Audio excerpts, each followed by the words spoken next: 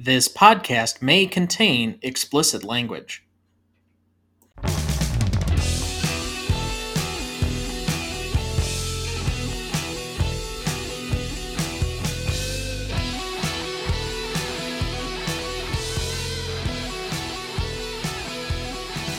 Welcome to the Greatest Movie of All Time podcast, the show that uses a unique grading style to redefine what the greatest movies are. I'm Tom Duncan. And I'm Dana Duncan. Tonight, we apply our patent-pending Stanley rubric to the first movie in our Season 3 March Trilogy month, Ocean's 11 from 2001, directed by Steven Soderbergh, written by Ted Griffin, starring George Clooney, Brad Pitt, Matt Damon, Julia Roberts, and Andy Garcia. However, quickly before we get to the show, next week we will be covering the second of the Ocean's trilogy, Ocean's 12, directed by Steven Soderbergh, written by David Holmes, starring George Clooney, Brad Pitt, Matt Damon, Julia Roberts, and Catherine Zeta-Jones. You won't want to miss that one, so watch ahead of the show by searching the Real Good app to find where it's streaming for you. That's REELGOOD. Also, you can still sign up for our weekly newsletter either by the website in the show notes, you can subscribe at the bottom of every page, or you can also email us at greatestaltimemoviepodcast@gmail.com. You can also find us on Instagram, Twitter, and now TikTok at the handle at GMOAT GMOAT Podcast. Additionally, did you know that in the episode descriptions of every episode, we put the links to take you right to either the notes for that specific episode or to the full ranked and graded list of movies we've covered so far, including The Godfather, Shawshank Redemption, Jurassic Park, Pretty Woman, and many, many more. Just open up the episode and you can find them right there to get more information on the show. And as always, please like, follow, rate, and review the show on whichever podcast platform you use. We would really appreciate it. All right, Ocean's 11. Dad, this is one of my favorite comfort movies of all time. What stylistically about these movies did Steven Soderbergh create so that it's so endlessly fun to hang out with these guys all the time? It is so almost comical is the level of communication and how they interact with each other. I mean, just for the simple fact that the Chinese acrobat speaks in Chinese and they respond to him in English like they all understand the Chinese. He's like their Chewbacca. And, it's everything from, the scene with Brad Pitt laying on the bar, staring at the TV, and George Clooney says, well, we've got 10. Do we need another? We need another. You think we need one more? All right, we'll get one more. And it's just, there's just this interplay. And it looks like they're all having such a good time, either in the actual characters themselves doing the heist or the actors playing their parts. I think they imbue their characters so much with a level of confidence beyond what you would think in a normal movie situation. Most villains usually, or at least criminals, let's not say they're villains. I mean, they are theoretically anti-heroes in this sense because they're criminals who are stealing money illegally, but you're always rooting for them. There is a sense of comfort with each other, with the situation, that they never really feel out of place. And I think you hit the nail on the head. Everybody in this movie, and throughout all three of them, just looks like they're having such fun doing these movies that it translates to the audience that it's just a fun environment. It feels like if you got all of your, college roommates back together again and just had kind of a party filming a movie. That's kind of what this atmosphere feels like. I think realistically, these guys developed a bond in the first film that carried them through to the second and third films, and I think we're going to find that. I think that's one of the reasons, because we had, Bernie Mac died tragically while he was young. And the first thing that George Clooney said was, well, we've lost a big one. And as a result, we're never going to be able to recreate. And so even if they wanted to do a fourth, he may have known that once Bernie Mac had passed, they couldn't do it. Yeah, and we've unfortunately now lost Carl Reiner's in that list. I think Elliot Gould is still around, as best I know. Oh, yes. I'm trying to think if anybody else has unfortunately passed. Jerry Weintraub, the producer who does bit parts and was in this film and then had a bigger part in 13. Yeah, okay. He's the guy that's sitting at the bar. Okay, Well, yeah. he's sitting at the table talking about nothing goes on without Terry Benedict and blah, blah, blah. And Yeah, yes. he's the guy that runs his mouth, and then Yes. he actually has a small bit part in 12, and he's the big high roller in 13. Okay. Yeah, he passed, I believe, early in 2021. Okay.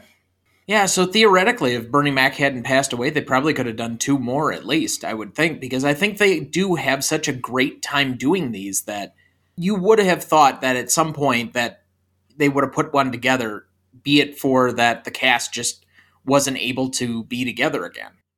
Well, and I'll tell a little anecdote. Your mother's cousin, Jason, while he was in the Marine Corps, was in San Diego on base, and he had to leave. So he decided to walk up into the Gaslight District up from the Marine and Naval Base just offshore in San Diego.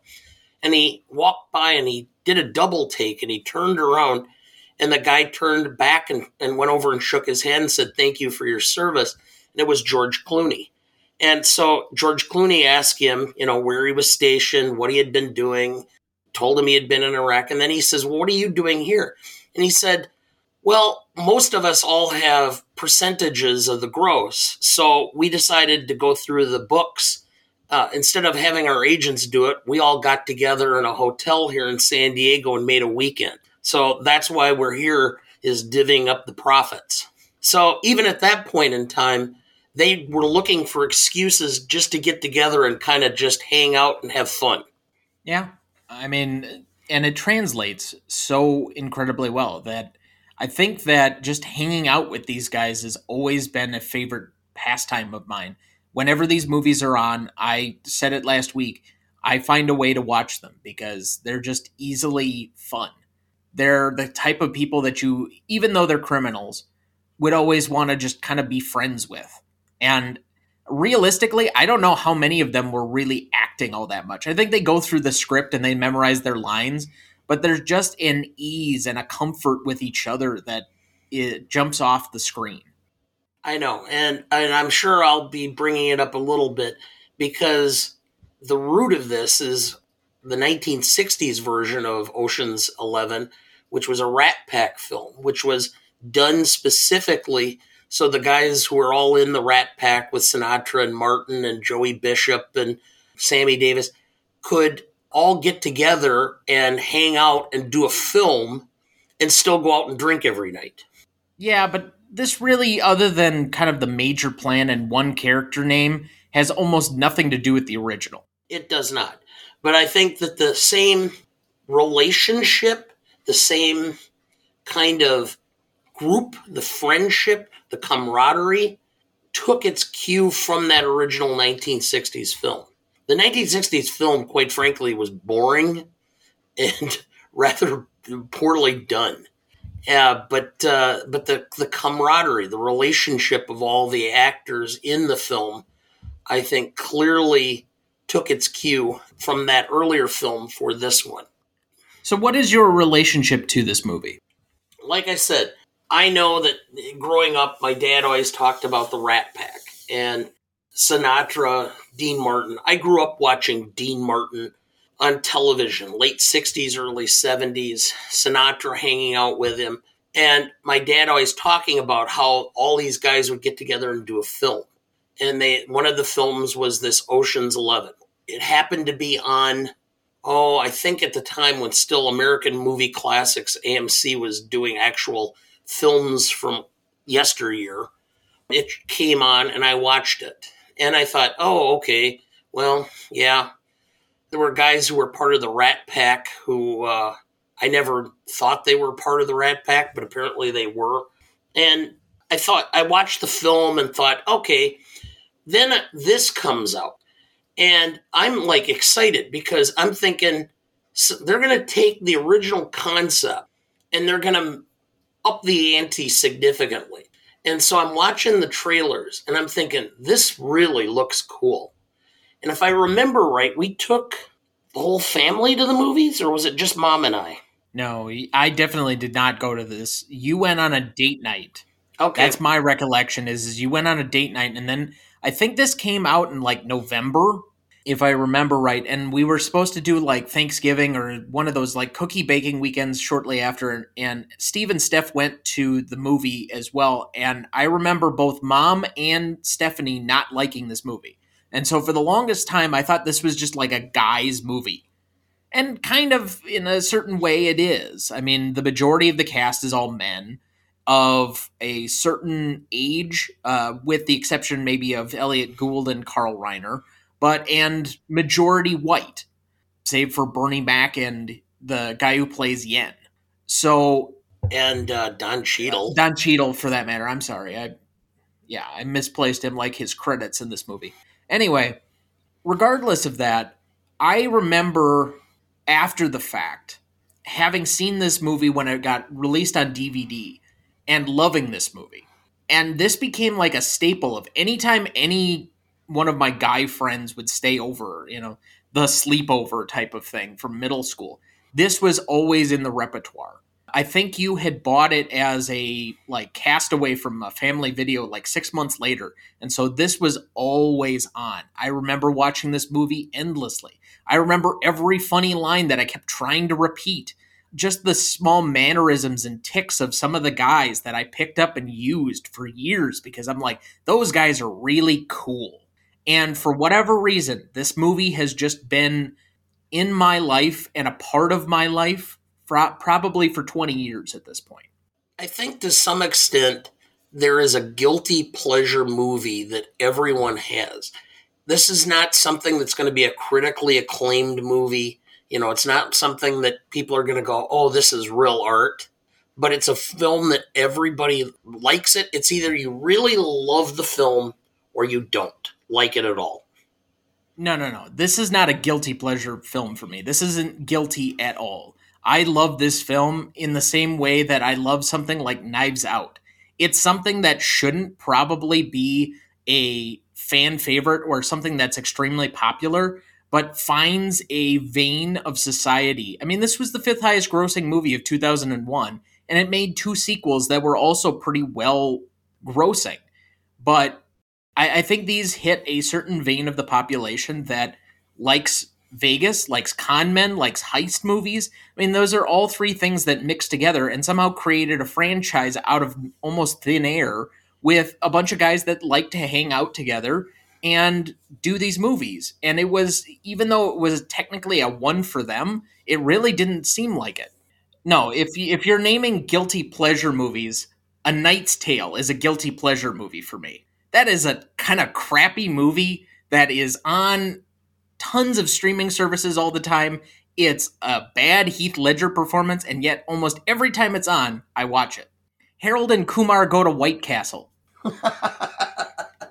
Just because that hits a certain vein of my childhood and youth and the first time I saw that movie. Let's see here. Other potential guilty pleasure movies. It wasn't a guilty pleasure movie until we reviewed it on the show, but Wedding Crashers is now a guilty pleasure movie. Yeah. Wow. Okay. So anyway, but yes, my relationship to this movie, it's been a part of my life. I've seen it probably 2 or 3 times a year minimum for 20 years. And I stop and watch this movie, or I watch Ocean's 13 just about as often as I can. And anytime it's on cable and there's nothing to do, I stop and watch those. I don't have the same relationship with 12 because it's not in Vegas, because the plan seems kind of convoluted. It comes in and out of the plot a little bit more. It's got more hidden. It gets really meta with that one weird part, which we'll talk about next week. But 13 and 11, I could probably watch on a loop without any problem for an entire weekend. Yes. So let's delve into the rest of the movie then. Do you have a plot summary ready for us? I do. Following his release from prison, Danny Ocean, George Clooney, meets his partner in crime and friend, Rusty Ryan, Brad Pitt, to propose a heist. The plan consists of simultaneously robbing the Bellagio, the Mirage, and the MGM Grand Casinos, all owned by Terry Benedict, Andy Garcia, for more than $150 million. Danny and Rusty recruit 9 friends and criminal specialists.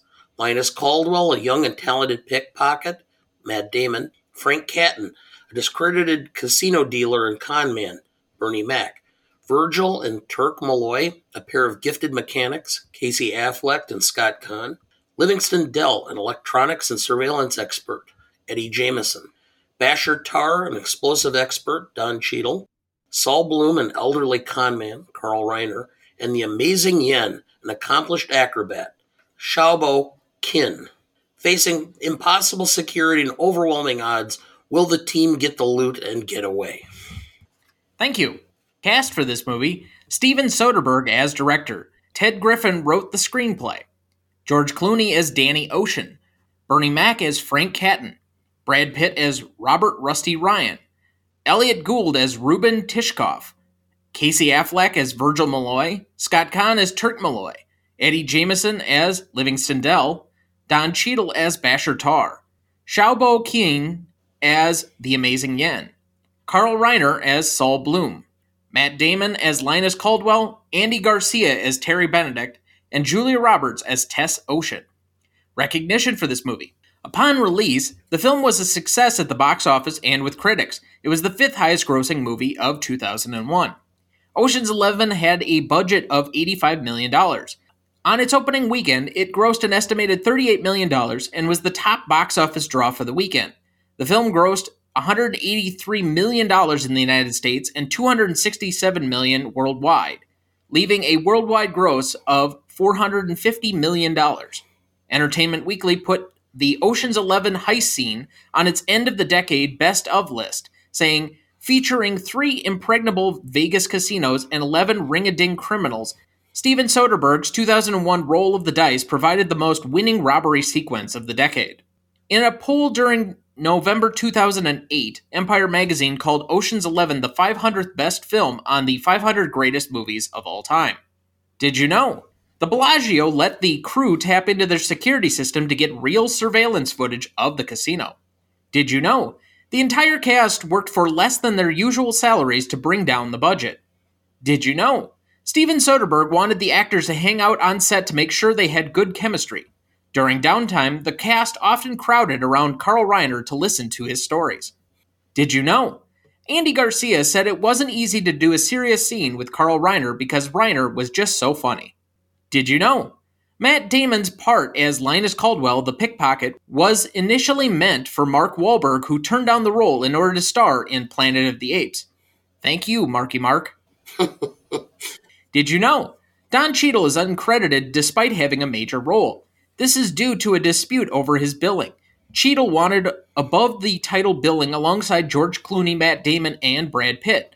When he refused to be credited at all. Cheadle received above-the-title billing in Ocean's 12 and Ocean's 13. Did you know? Luke Wilson and Owen Wilson were to play the brothers Virgil and Turk, but dropped out due to filming The Royal Tenenbaums from 2001. Danny Glover also turned down the role of Frank Catton in order to be in that film. Did you know? George Clooney and the other actors played pranks on Julia Roberts. Sometimes they left 5 a.m. wake-up calls for her when she didn't need to be on set until noon. Did you know? Most of the movie was shot in Las Vegas, where producer Jerry Weintraub had many connections. He got the filmmakers access to the casinos. George Clooney called him the Pope of Vegas. We'll take a quick break, and we will be right back. Welcome back. Thank you for rejoining us. All right, Dad, how would you pitch this movie to a friend? The Sting meets NASA and goes to Las Vegas. NASA? Yeah, there's a large amount of technical aspect to this, the heist and all aspects of it. And so that was what I came up with as far as technical aspects of it. I don't know. That doesn't make sense with NASA, if you ask me. Okay, well, fine. Microsoft? Apple? Yeah, whatever. Okay. That's mine. Take it or leave it. Well, I went with the thing that you didn't really focus on in your plot summary. With the support of his friends, Danny wins back his wife by robbing the guy she's currently dating. Okay. I mean, realistically, that's what this movie is about. It's him trying to prove that he knew what he was doing all along. Yeah, Best performance for you? Clooney. George Clooney, after he left television and ER, kind of stumbled around a bit with films, and then he did the Batman with the bat nipples, and his career was kind of tanking. I think this film elevated him to a status of being really cool and somebody that everybody wanted to work with in Hollywood. And I think he the personality that you see when he does interviews and such comes out so clearly in this role. It may not have been a lot of acting on his part, but he makes the movie, in my opinion. He is my best secondary performer. It's interesting that you mentioned the place in his career, but you think about it, this is the tail end of the Julia Roberts experience. So she's maybe the one character that it doesn't work for. But Don Cheadle goes on to do multiple other projects. He ends up getting nominated for an Oscar after this. He's now an Avenger. Matt Damon, this is the first of his two franchises that would come out in, I think, a year, because he also had the Bourne Identity that came out shortly after this as well, and that created his second franchise. Brad Pitt, it's on the tail end of his 90s run as the pretty bad boy of the 90s, doing all of these random cameos where it's just him looking good, but can he carry a film that's a little bit more serious, that doesn't have to rely sheerly on his looks, but can on his charisma? You talk about him as far as his transition into the next phase of his career. And Clooney, this is the one that really made him a movie star. So I think for all of these characters, and it's going to come up in my scores reflective later, but realistically, just about everybody connected with this movie succeeded on the back of this movie if they're a bigger star today. I think this is a vehicle that probably carried them to that and really announced that these are the major players in Hollywood right now. But my best performance was actually Steven Soderbergh. I don't think it's understated the accomplishment that he did by creating this environment. Maybe some of it can be put on the casting directors or the just cast collectively, but I think he creates such a distinctive style of these movies. There really isn't anything like it, and it's hard to put a finger on it. When we went and saw the now sequel or spin-off movie Ocean's 8, we immediately walked out and were like, that's not it. I mean, it was kind of a letdown because it's hard to have the same type of movie. I mean, it's rare that you get a director to do all three movies for a franchise. Spielberg did it for the Indiana Jones films, but how many other franchises? I mean, even Star Wars didn't have the same director for any of its parts. So for this guy to take three different films in, I think, 6-7 years max, and be able to create such a unique and distinctive style that I don't think anybody else could have done, that creates such a fun environment, and I think made it fun for everybody else. And the fact that we have been talking about it for 20 plus minutes already, about how fun the environment of this movie is that pops off the screen, that can only be credited to him for creating that environment, but also finding good takes for all of those guys that pops off the screen. I don't think this movie works without his careful and steady hand in creating the environment that was around the characters, that's built around the movie, and that you're able to do it multiple times over. So for me, he's the best performer, just from that accomplishment alone. I can understand your points. I really can. Best secondary for you? Brad Pitt, because I think it really had to actually carry a little bit more, as you indicated. And I think it kind of elevated him into a more mature level as an actor for the next 15, 20 years, and made him into more than just a good-looking guy, but somebody who actually could act and could portray a character beyond just the sheer looks. This is a purely charismatic part, but I would agree he's a second lead in this movie. But yeah, I just really liked the character, and I liked the way he portrayed it. All right. My best secondary was Clooney, as I mentioned before. I don't need to go too much more into detail. So I'm going to move to most charismatic then. Carl Reiner for me. I mean, how else can you make a supposed deep European or Eastern European gun dealer make him seem funny? But you have to have such a talent and a collective confidence in yourself that you could take such a character that so could be easily deadpanned and yet both play it serious and funny. I don't think there are too many actors that could have ever done that. I think you might have been able to do it with Alan Arkin, who was suggested for this role, but there are not many guys that are this talented at that age to be able to pull off a character like Saul Bloom. I also have Carl Reiner, and it's charismatic is we're talking about a man who embodied 50 years of entertainment. He was on one of the most popular television shows of the early 50s as both a star or a co-star and a writer who had high volume selling albums that he did with Mel Brooks, the 2,000-year-old man.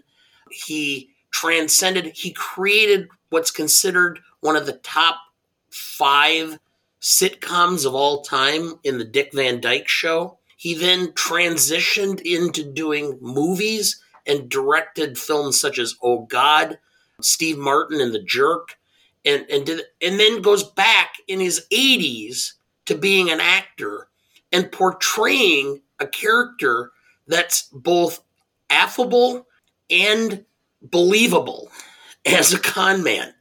And you just love him as a character. For my generation, because I grew up with Carl Reiner, if you paid any attention, and maybe a lot of people my age didn't know or understand who Carl Reiner was, I did, because I always said I was probably one generation off.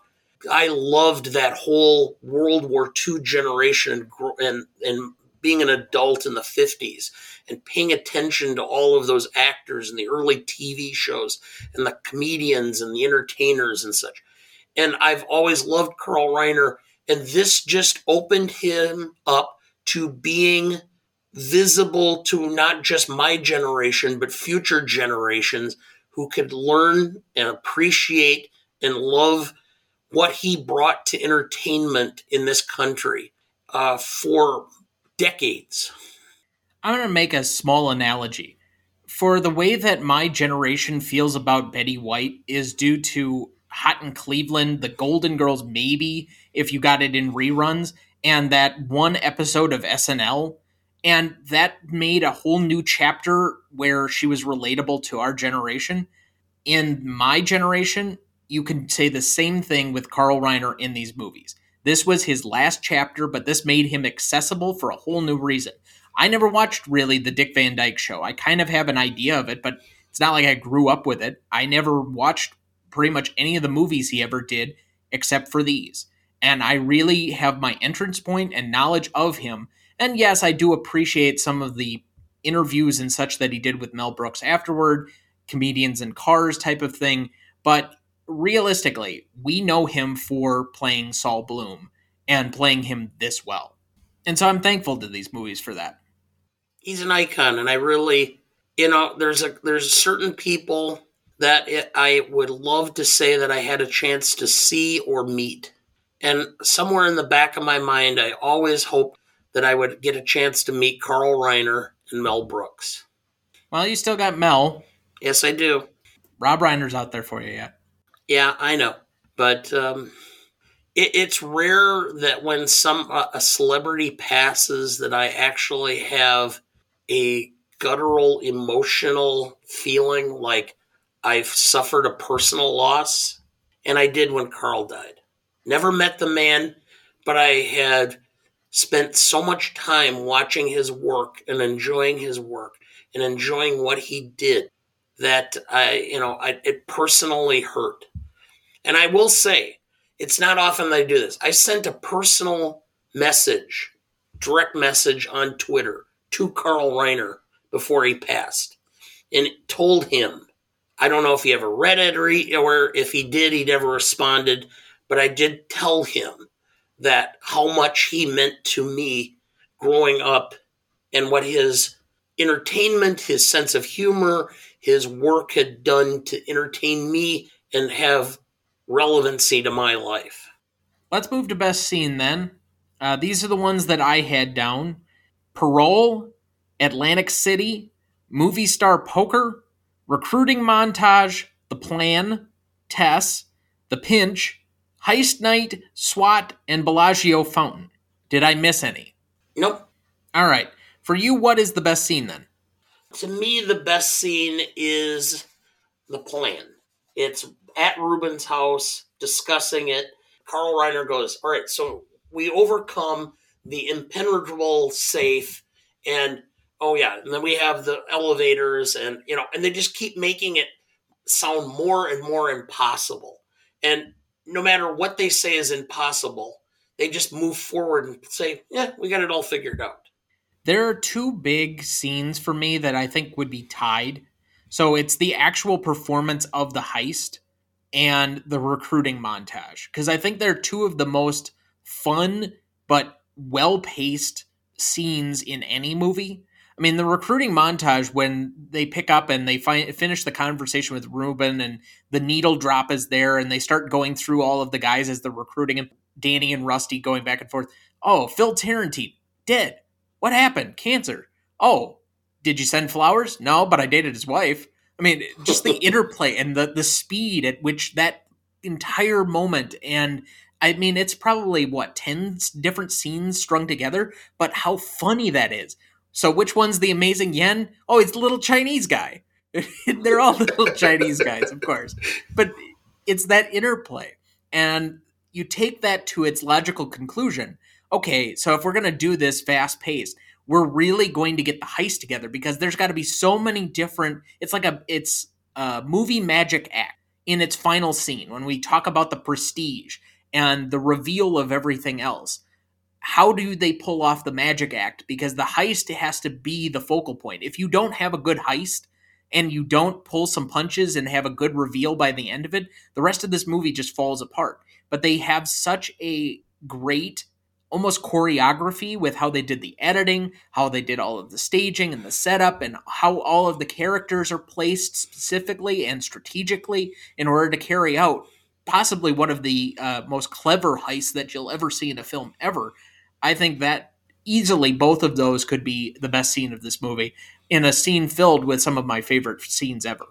But for favorite scene, I'll go with the recruiting montage. Again, between all of the humor that's available in that scene, you want to talk about Saul at the dog track, or, I already mentioned recruiting Yen, the sequence with Matt Damon, you're in or you're out, all of that stuff. They're just some of my favorite moments in this movie. Favorite scene for you? I already said Ruben's house.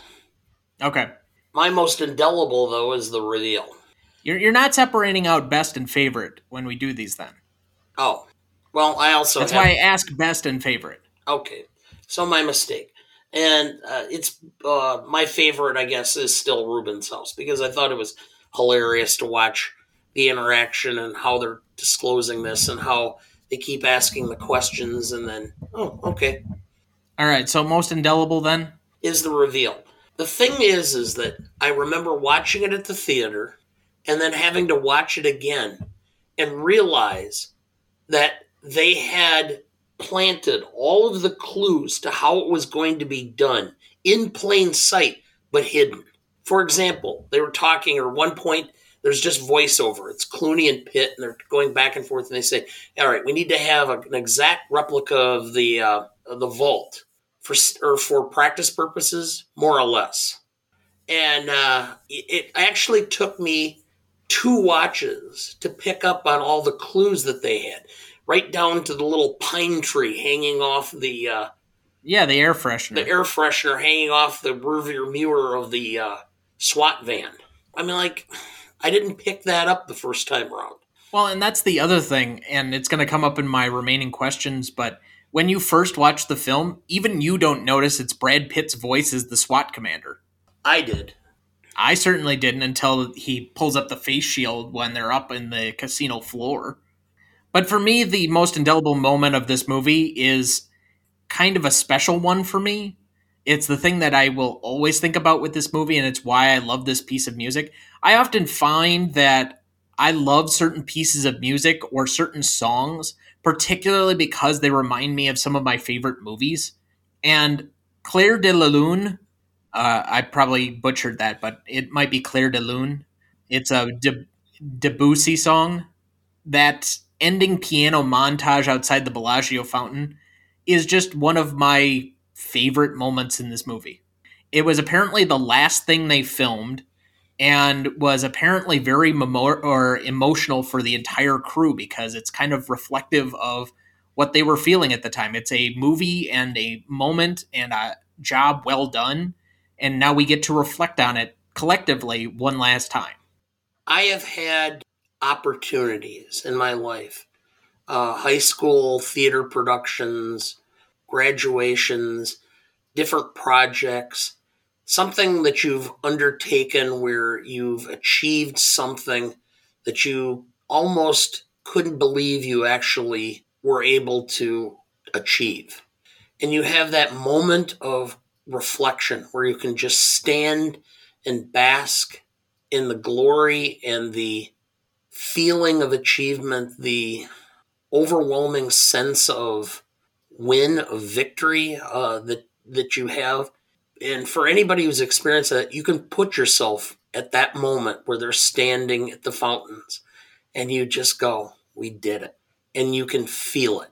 And I know that I felt it watching that scene for the first time, and I feel it every time I watch that scene since. It's a piece of music that always imbues a certain calm and satisfaction that I will always love about that moment. But the achievement, the pride, the satisfaction of a job well done, and everything that you can see emotionally as they're one by one leaving that moment of collective joy. I mean, often when you mention it, I can sit back and I can appreciate something. That's usually a moment of self reflection. You very rarely get a group of people to be able to accomplish and reflect on something simultaneously. And to have 10 of the 11 guys all to be able to appreciate in that moment and be able to film that in such a way that you can see it all. I think that it was, again, it's another case where they probably didn't need to act. It was just Soderbergh figured out how to stage a scene and get them all in a very highly volatile and emotional state, and then they could just film it. And it comes off extremely well at the end of this movie. It's a very fitting conclusion. All right, let's take another quick break, and we will be right back. Welcome back. Thank you for rejoining us again. All right, Dad, before we move on, do we have anyone to remember this week? Yes, we have a few. Stuart Bevan, 73, was a British actor. Early career was known for playing Clifford Jones in Doctor Who.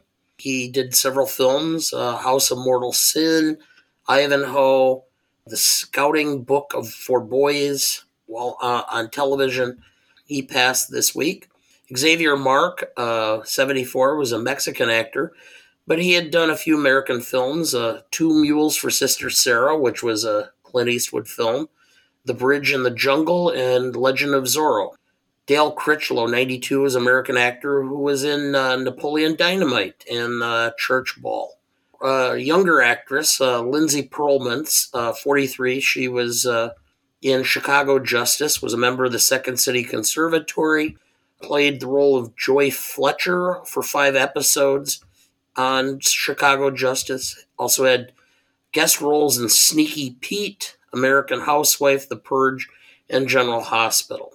And David Brenner, 59, American film editor. Academy Award winner for editing for Born on the 4th of July. Early work with Oliver Stone. He did The Doors as well. The Patriot, Batman vs. Superman, Dawn of Justice, Man of Steel, Independence Day, and had just finished editing Avatar 2 and 3 that will be released, I believe, late this year and sometime next year.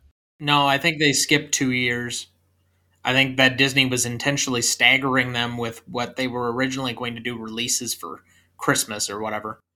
Yeah. But apparently he'd finished his work. He had been working at home due to COVID, and he passed away at 59, unfortunately, but had been working with James Cameron on those projects shortly before his passing. I know that some people are going to immediately single him out for his work on Batman vs. Superman Dawn of Justice, which is known to be one of the worst comic book adaptations ever. I really don't think that the editing was the problem with that film. In fact, I think there was a little too much editing, and the only way to truly watch that film is to watch the supersized cut so that you don't miss all of the stuff that they had to take out, because that movie really should have been about 4 hours, which means it should have been about 2 movies, and they just tried to supersize that into one thing, and even then it probably still didn't work. But the editing really wasn't the issue. I did appreciate Man of Steel. Independence Day is a classic. The Patriot I thought was good before Mel Gibson got canceled, and I mean The Doors was a classic film in its day, and I haven't seen Born on the 4th of July, what he won his Oscar for, but I mean it's a classic Oliver Stone movie from the period before Oliver Stone waded way too far into the conspiracy hawk stuff. So that being said, I mean, to lose somebody at 43 who had just been starting to build 59. a career. 59. He was 59. I'm talking about Lindsay Pearl. Sorry. To lose somebody at 43 and in some oddly conspicuous circumstances that I don't think were quite clear, and I don't want to speculate on anything in that particular regard, but on someone who had just been starting to build a career, that's very unfortunate, whereas the rest of these people at least had some level of accomplishment of career at that point. Collectively, again, we appreciate all of them and their work and the things that they brought to some of the movies that, and for that matter, TV shows that we loved. We take a moment of silence in their honor.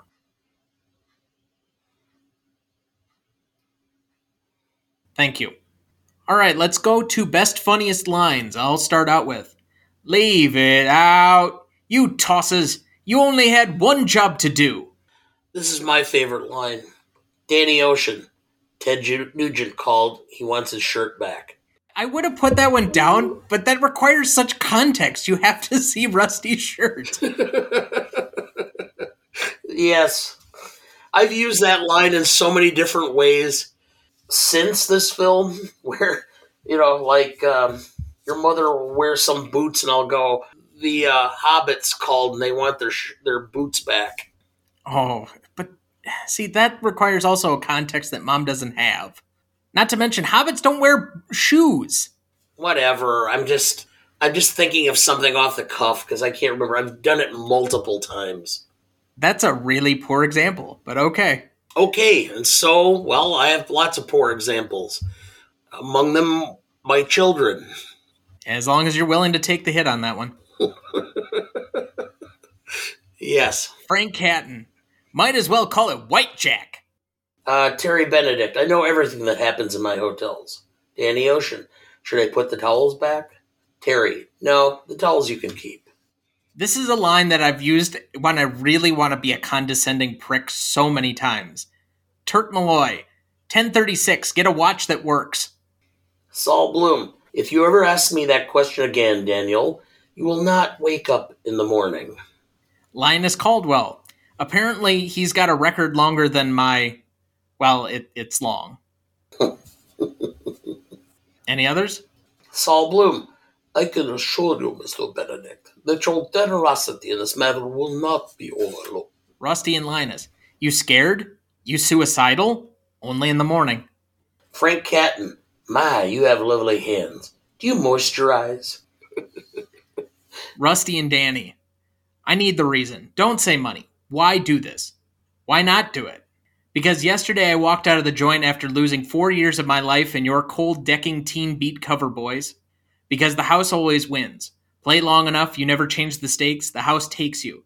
Unless, when that perfect hand comes along, you bet big, and then you take the house. Been practicing that speech, haven't you? Little bit. Did I rush it? Felt like I rushed it. No, it was good. I liked it. Teen beat thing was a little bit harsh. All right. Are you done? I'm done.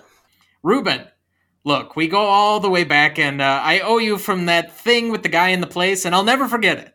I always have used that line. You know, the thing with the guy in the place that one time. Oh, I love that line.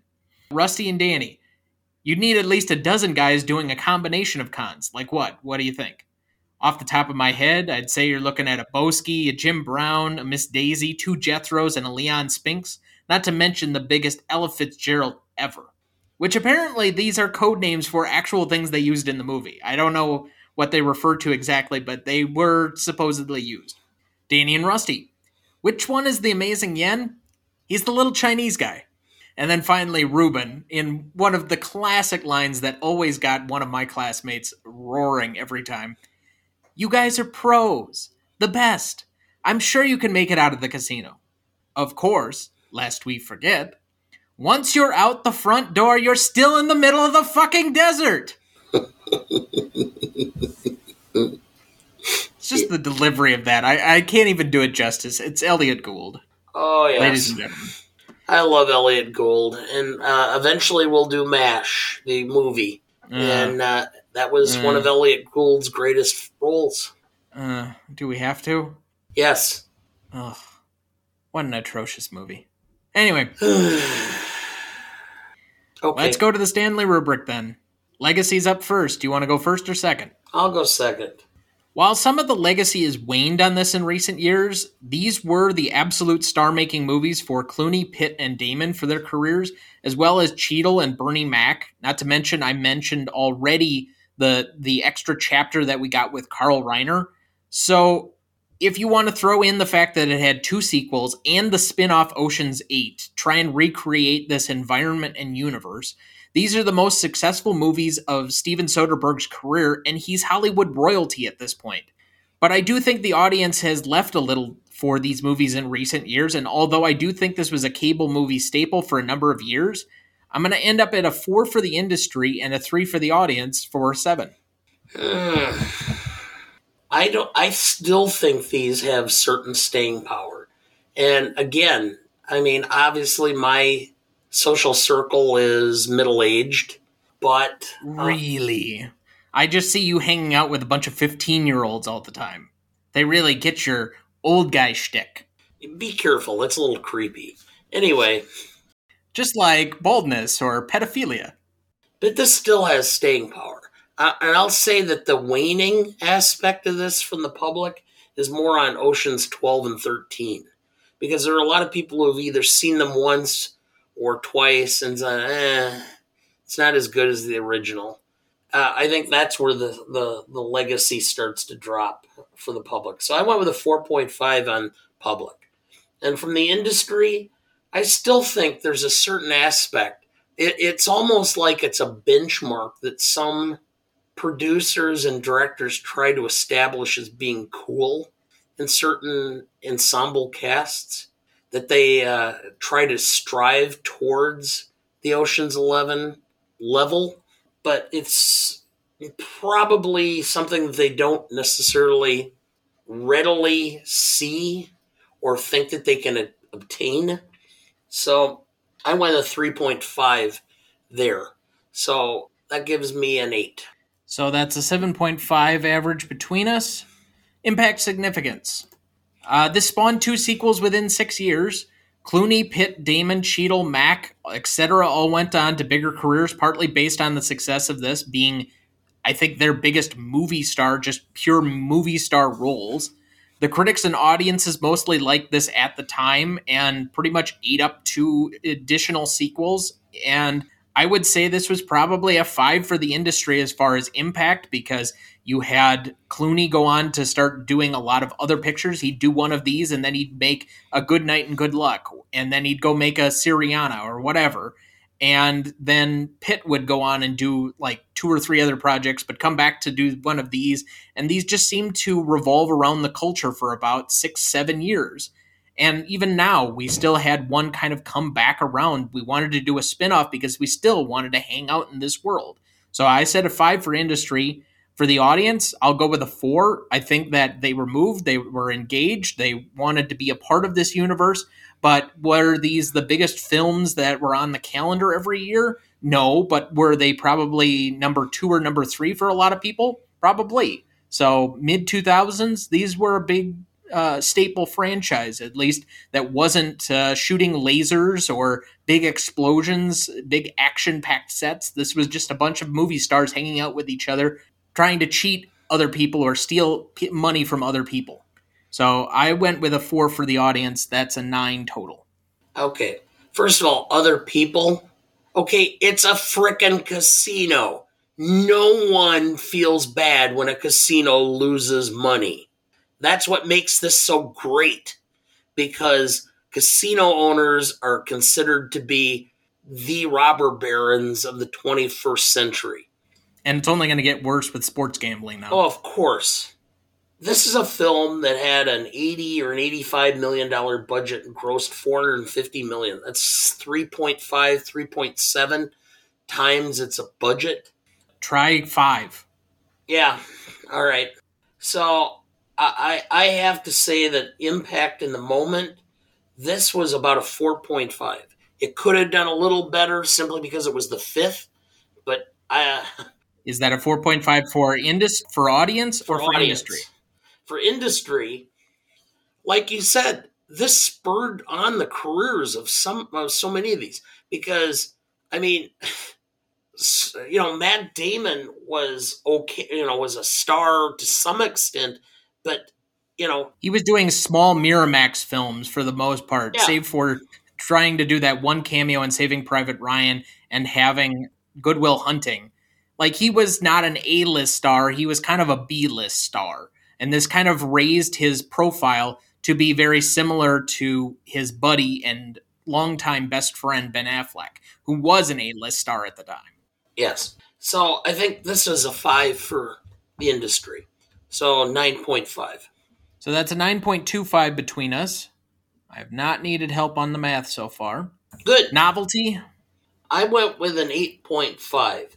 Wow, you are going steadily higher than I am on everything so far. The reason I went with 8.5 is because it was a remake of a film, but a completely different remake. Moreover, this had a level of sophistication, of coolness, it was beyond anything that I had ever seen up to this point. Even the music that played, the closing credits, that had that snappy, cool jazz sound to it. So I couldn't give it a complete, a greater number, but I went with an 8.5 based upon just the feel, the look of the film in general. I went with a 7. I think it's derivative just from kind of the basic plotting and premise and the primary character title name. But I agree with you for the most part that this does create a new remake on a unestablished movie or franchise. I don't know how many people when this originally came out were familiar with the old Rat Pack movie. And so I think you could get a real separation where there wasn't, because it wasn't a hugely popular or successful movie, create a remake that wasn't going to be compared against the original. And for many people, this is the original Ocean's 11, that this is the thing. So from that standpoint, I think because of the freshness and originality, but we also talked about the environment, and you kind of alluded to it with the music, but there's just an aura or a intangible quality to these movies that I don't think you see in any other set of movies. And they tried to recreate it in the spinoff, and it just wasn't right. And it has to be so carefully tailor-made, and I think only Steven Soderbergh could have created it, that this movie has a certain feel and exudes that comfortable charisma and con man fun quality that you're not going to get in almost any other film series or franchise. The fact that they were able to successfully do it, I think, for 2 more films, and particularly as far as I'm concerned, in 13, and do it at all, to me speaks volumes. But for the novelty for this one, I went with a 7 because of its derivativeness, but also because it creates a certain atmosphere that is unlike anything else. So that's a 7.75 between us. Classicness, your category. This is a film that, I mean, it's the first portion of the 21st century. You know, it's Ocean's 11, actually 12 when you actually add in Tess. And what you're talking about is two of the characters are African American and one is Asian American. So to that extent, it's more open to a broader definition of the face of what is America and minorities in general. I had to give it some points down because this is clearly a testosterone-driven movie. Tess is not really a central character. She is the trope. She is the prize that is won at the end of the film based upon the male testosterone-driven aspect of this. So I had to give it points down for that.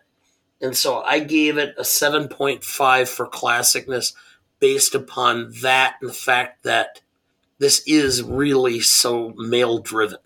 Okay, so finally I had a score that was above yours. Let me ask this question. How many movie stars are in this film that's 20 years old by this point? Recognizable movie stars. Julia Roberts, Clooney, Damon, Pitt, Cheadle. I don't know if Bernie Mac was a movie star per se, but at least a television star. I mean, he was a central character on a really long-running TV show. You want to talk about Carl Reiner, at least was a notable name and had some fame after this. So I'm trying to think who else. I don't know if you'd identify Andy Garcia, but I'll throw him in there. Andy Garcia you'd have to consider. Okay, so 7 or 8 at least big names. Scott Conn, you can throw him in there, and Casey Affleck. Casey Affleck is the only guy on this list that has had any inkling of being canceled in 20 years. Yes. The fact that you have such an A-list cast and almost none of them have had any issue. I mean, yeah, maybe Scott Conn has some like jerk moments that people have recorded and it hasn't gone well, but I don't think anybody's like canceling Scott Conn. He's just imitating his dad. Well, yes. So, but from that standpoint, just the fact that we have so many big names and none of them have been canceled, I have to give that just by itself an extra point. But I don't think that this movie suffers from being male-driven. I think that kind of is a camaraderie thing that helps enhance it, even though I understand where you're coming from. But it's like it's almost like a fraternity, the way that they act around each other and that they're just inviting. The weird sensitivity part that I would maybe mark a half point down is exactly what you said, that Yen just speaks in Chinese except for maybe like 2 expletive-laced lines. And what the outside fuck of that, were you? Yeah, and it's basically just them interpreting everything that he says. Like, they just understand and then they'll just react beyond that. When, like, in the scene where they're at Ruben's house describing the plan and he just starts talking in Chinese and he makes one motion. Nope, tunneling is out. Like, I don't think you could get away with that today. You'd have somebody at least respond in Chinese and then explain what's going on to everybody else, or have it, like, subtitled or something. But it kind of adds to the fraternity level humor that this sometimes has in this movie, and yet it still seems above it. There really isn't anything unusual. There aren't any really racist jokes. It's not really taking and making fun of a character. I mean, even Yen seems to be in on the joke every time that he's part of something, and it kind of gets enhanced in 12 when it goes a little bit off the rails and what he does with his money, but we can get to that next week. So I ended up actually at an 8.5. Okay. So that's an 8 average between us. Rewatchability, I stated last week, I'll state it again, and I'll state it for all time. I knew when we created the rewatchability category, this was going to be my definition of what a 10 is. This has always been a 10 for me. So let's get yours. 10. Okay. This is the film that it's a lazy Sunday or afternoon. There's not any sports on, and I'm kind of like want to just veg out and just like relax and try to get the blood pressure under control. sit in my overstuffed easy chair that you and your sisters gave me for Father's Day and put this on. And if I drift off for 15, 20 minutes, 30 minutes, I can wake up and I can go, oh, here, this is where we are again. And not one matter at all. So audience score on this one, an 88% for Google users and 80% for Rotten Tomato users, which I thought was way low. That ends as an 8.4 overall for that category. So we had a 7.5 for legacy, 9.25 for impact significance, 7.75 for novelty, an 8 for classicness, a 10 for rewatchability, and an 8.4 for audience score, giving us 50.9 as a total score, which currently would place it in between The Good, the Bad, and the Ugly from 1966 and Wall-E from 2008 for currently 25th on the list. I actually thought it was going to finish higher than that. I mean, it had a chance, but we have a lot of movies that are ahead of it. I mean, are you realistically putting this movie ahead of Die Hard? I suppose Silence not. of the Lambs, The Wizard of Oz, Groundhog All right. Day, The Matrix, Jurassic Park. Like, our top 15 is like a real heavy hitter murderer's row of classic films. Yeah, I'm sure. You have to really get good marks to get above probably 16 on this list. Okay. So, anyway, remaining questions. How did the crew get in the bags with the flyers for the hookers? I know you I mentioned raised this that. to you when we were watching this. Where could they have possibly fit that in? The SWAT crew hadn't come in yet. Did Danny carry them with him into the elevator shaft? Did they plant them on the elevator ahead of time? Otherwise, where are you getting 3 or 4 duffel bags and filling them with flyers for hookers that they have to be taken out of the vault in order to transport up and then do the diversion with the van? I just don't know where in that sequence they were able to sneak all of that material in with what they had available to them. To me, the only logistical standpoint would be is that they had hidden them in the top of the elevator shaft somehow way ahead of time. But then again, it begs the question, how did they do that without anyone noticing? I don't know. They could have just probably stood out in the street and got enough to fill those bags. I remember the first time. Not getting the flyers is not the problem. It's getting them into the I right understand. places. I'm just saying. First time I was in Vegas, I probably could have filled one of those duffel bags just walking up and down the strip there in Vegas because I couldn't actually believe those flyers. Do you have a remaining question? No, other than I was going to just make one comment, which is I've had the privilege, based on things that I've done as far as plays and places I've been and such, and we'll talk about another of my encounters with celebrities next week, but having met or having seen Scott Conn on a... You do this every week. This is remaining questions, not remaining comments. You never have a question. You always have comments. That's why when I say final thoughts, you never have anything when you have already shot your load way early. That's how you got here. Neither here nor there. Anyway. But, no remaining questions for me. All right. How does Benedict not recognize Rusty's voice as the SWAT guy at the end? He had just been on a cell phone call with him. He had a southern drawl. Okay. Yeah, Brad Pitt's voice isn't that distinctive. Why didn't you have somebody else lead the crew? You could have literally had anybody else other than maybe Linus or Frank Hatton, because they had also just been in a room with him. I don't know, get Saul when he's not doing his Russian accent. All right, final remaining one, and I mentioned this all again to you the other day while we were watching the movie. How does Yen survive the blast? It basically rips apart 3 metal safes or cases in the middle of the room, and yet a 95-pound Chinese guy who clearly had to be on top of something so as not to set off the floor sensors, because they only had switched out the cameras, not the sensors themselves. They couldn't turn off the alarms. How does he not die? That's my remaining questions. Okay. Now that we picked that apart. So now, final thoughts for the week? I have had an opportunity for various things, being in, seeing plays in New York and being in various hotels and etc. for my travels to see celebrities. But you and I both happened to experience seeing Scott Conn on the boat going from the Statue of Liberty back to New York. Other way around. We were leaving New York and they stuck around for an extra moment. He got on and then got off at the Statue of Liberty with us. No, it was the other way around. No. Yeah, it was. No. Because we had just picked up the camera, which I had left by the Statue of Liberty. Get a memory that works. Oh, I do. So is that like to raise some specter of like some bigger thought? Or you just wanted to say, I saw Scott I'm Conn going to comment next week when that one of the actresses from next week's film I got to meet or somewhat meet, be around. So at another point. You're just using this as an ego stroke of name dropping. Well, yeah. There's my name drop. That doesn't pick up well on audio. Okay. Anyway, remaining thoughts for me? No, not really. I'm just going to enjoy the next couple of weeks yet while we do these movies.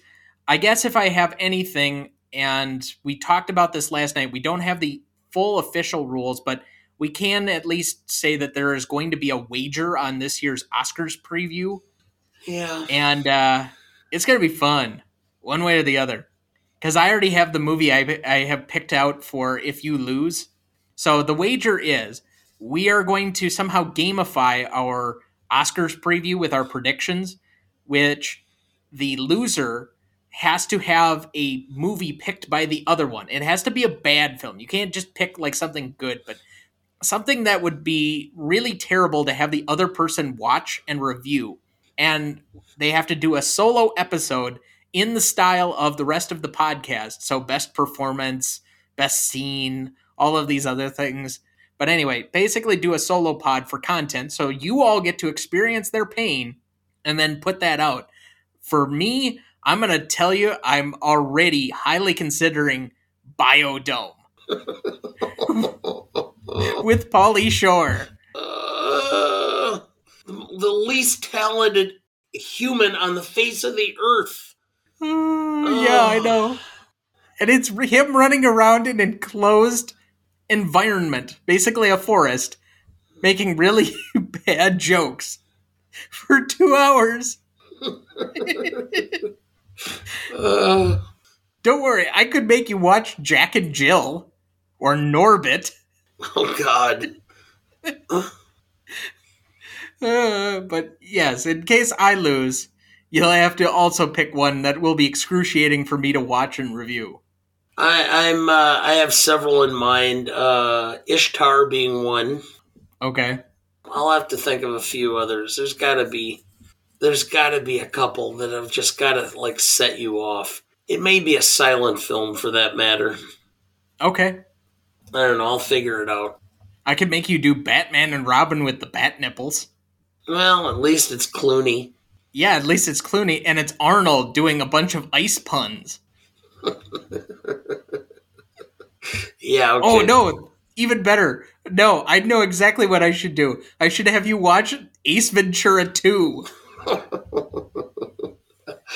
Oh, there we go. Caddyshack 2.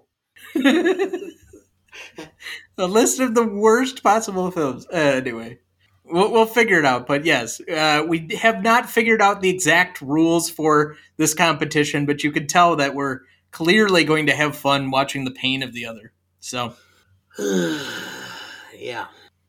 Where are you headed, cowboy? Nowhere special? Nowhere special. I always wanted to go there. Next week, we will be covering the second of the Oceans trilogy, Oceans 12, directed by Steven Soderbergh. Written by David Holmes, starring George Clooney, Brad Pitt, Matt Damon, Julia Roberts, and Catherine Zeta-Jones. You won't want to miss that one, so watch ahead of the show by searching the Real Good app to find where it's streaming for you. That's REELGOOD. Please like, follow, rate, and review, or whatever on whichever platform you have so that you can join in on our fun. You can also email the show at greatestaltimemoviepodcast@gmail.com. Find us on Instagram, Twitter, and now TikTok at the handle @GMOAT That's GMOAT Podcast. The Greatest Movie of All Time is a production of Ronnie Duncan Studios. Our show is mixed, edited, and written by Thomas Duncan. Our music is thanks to Purple Planet Music. Our technical provider and distributor is Captivate FM.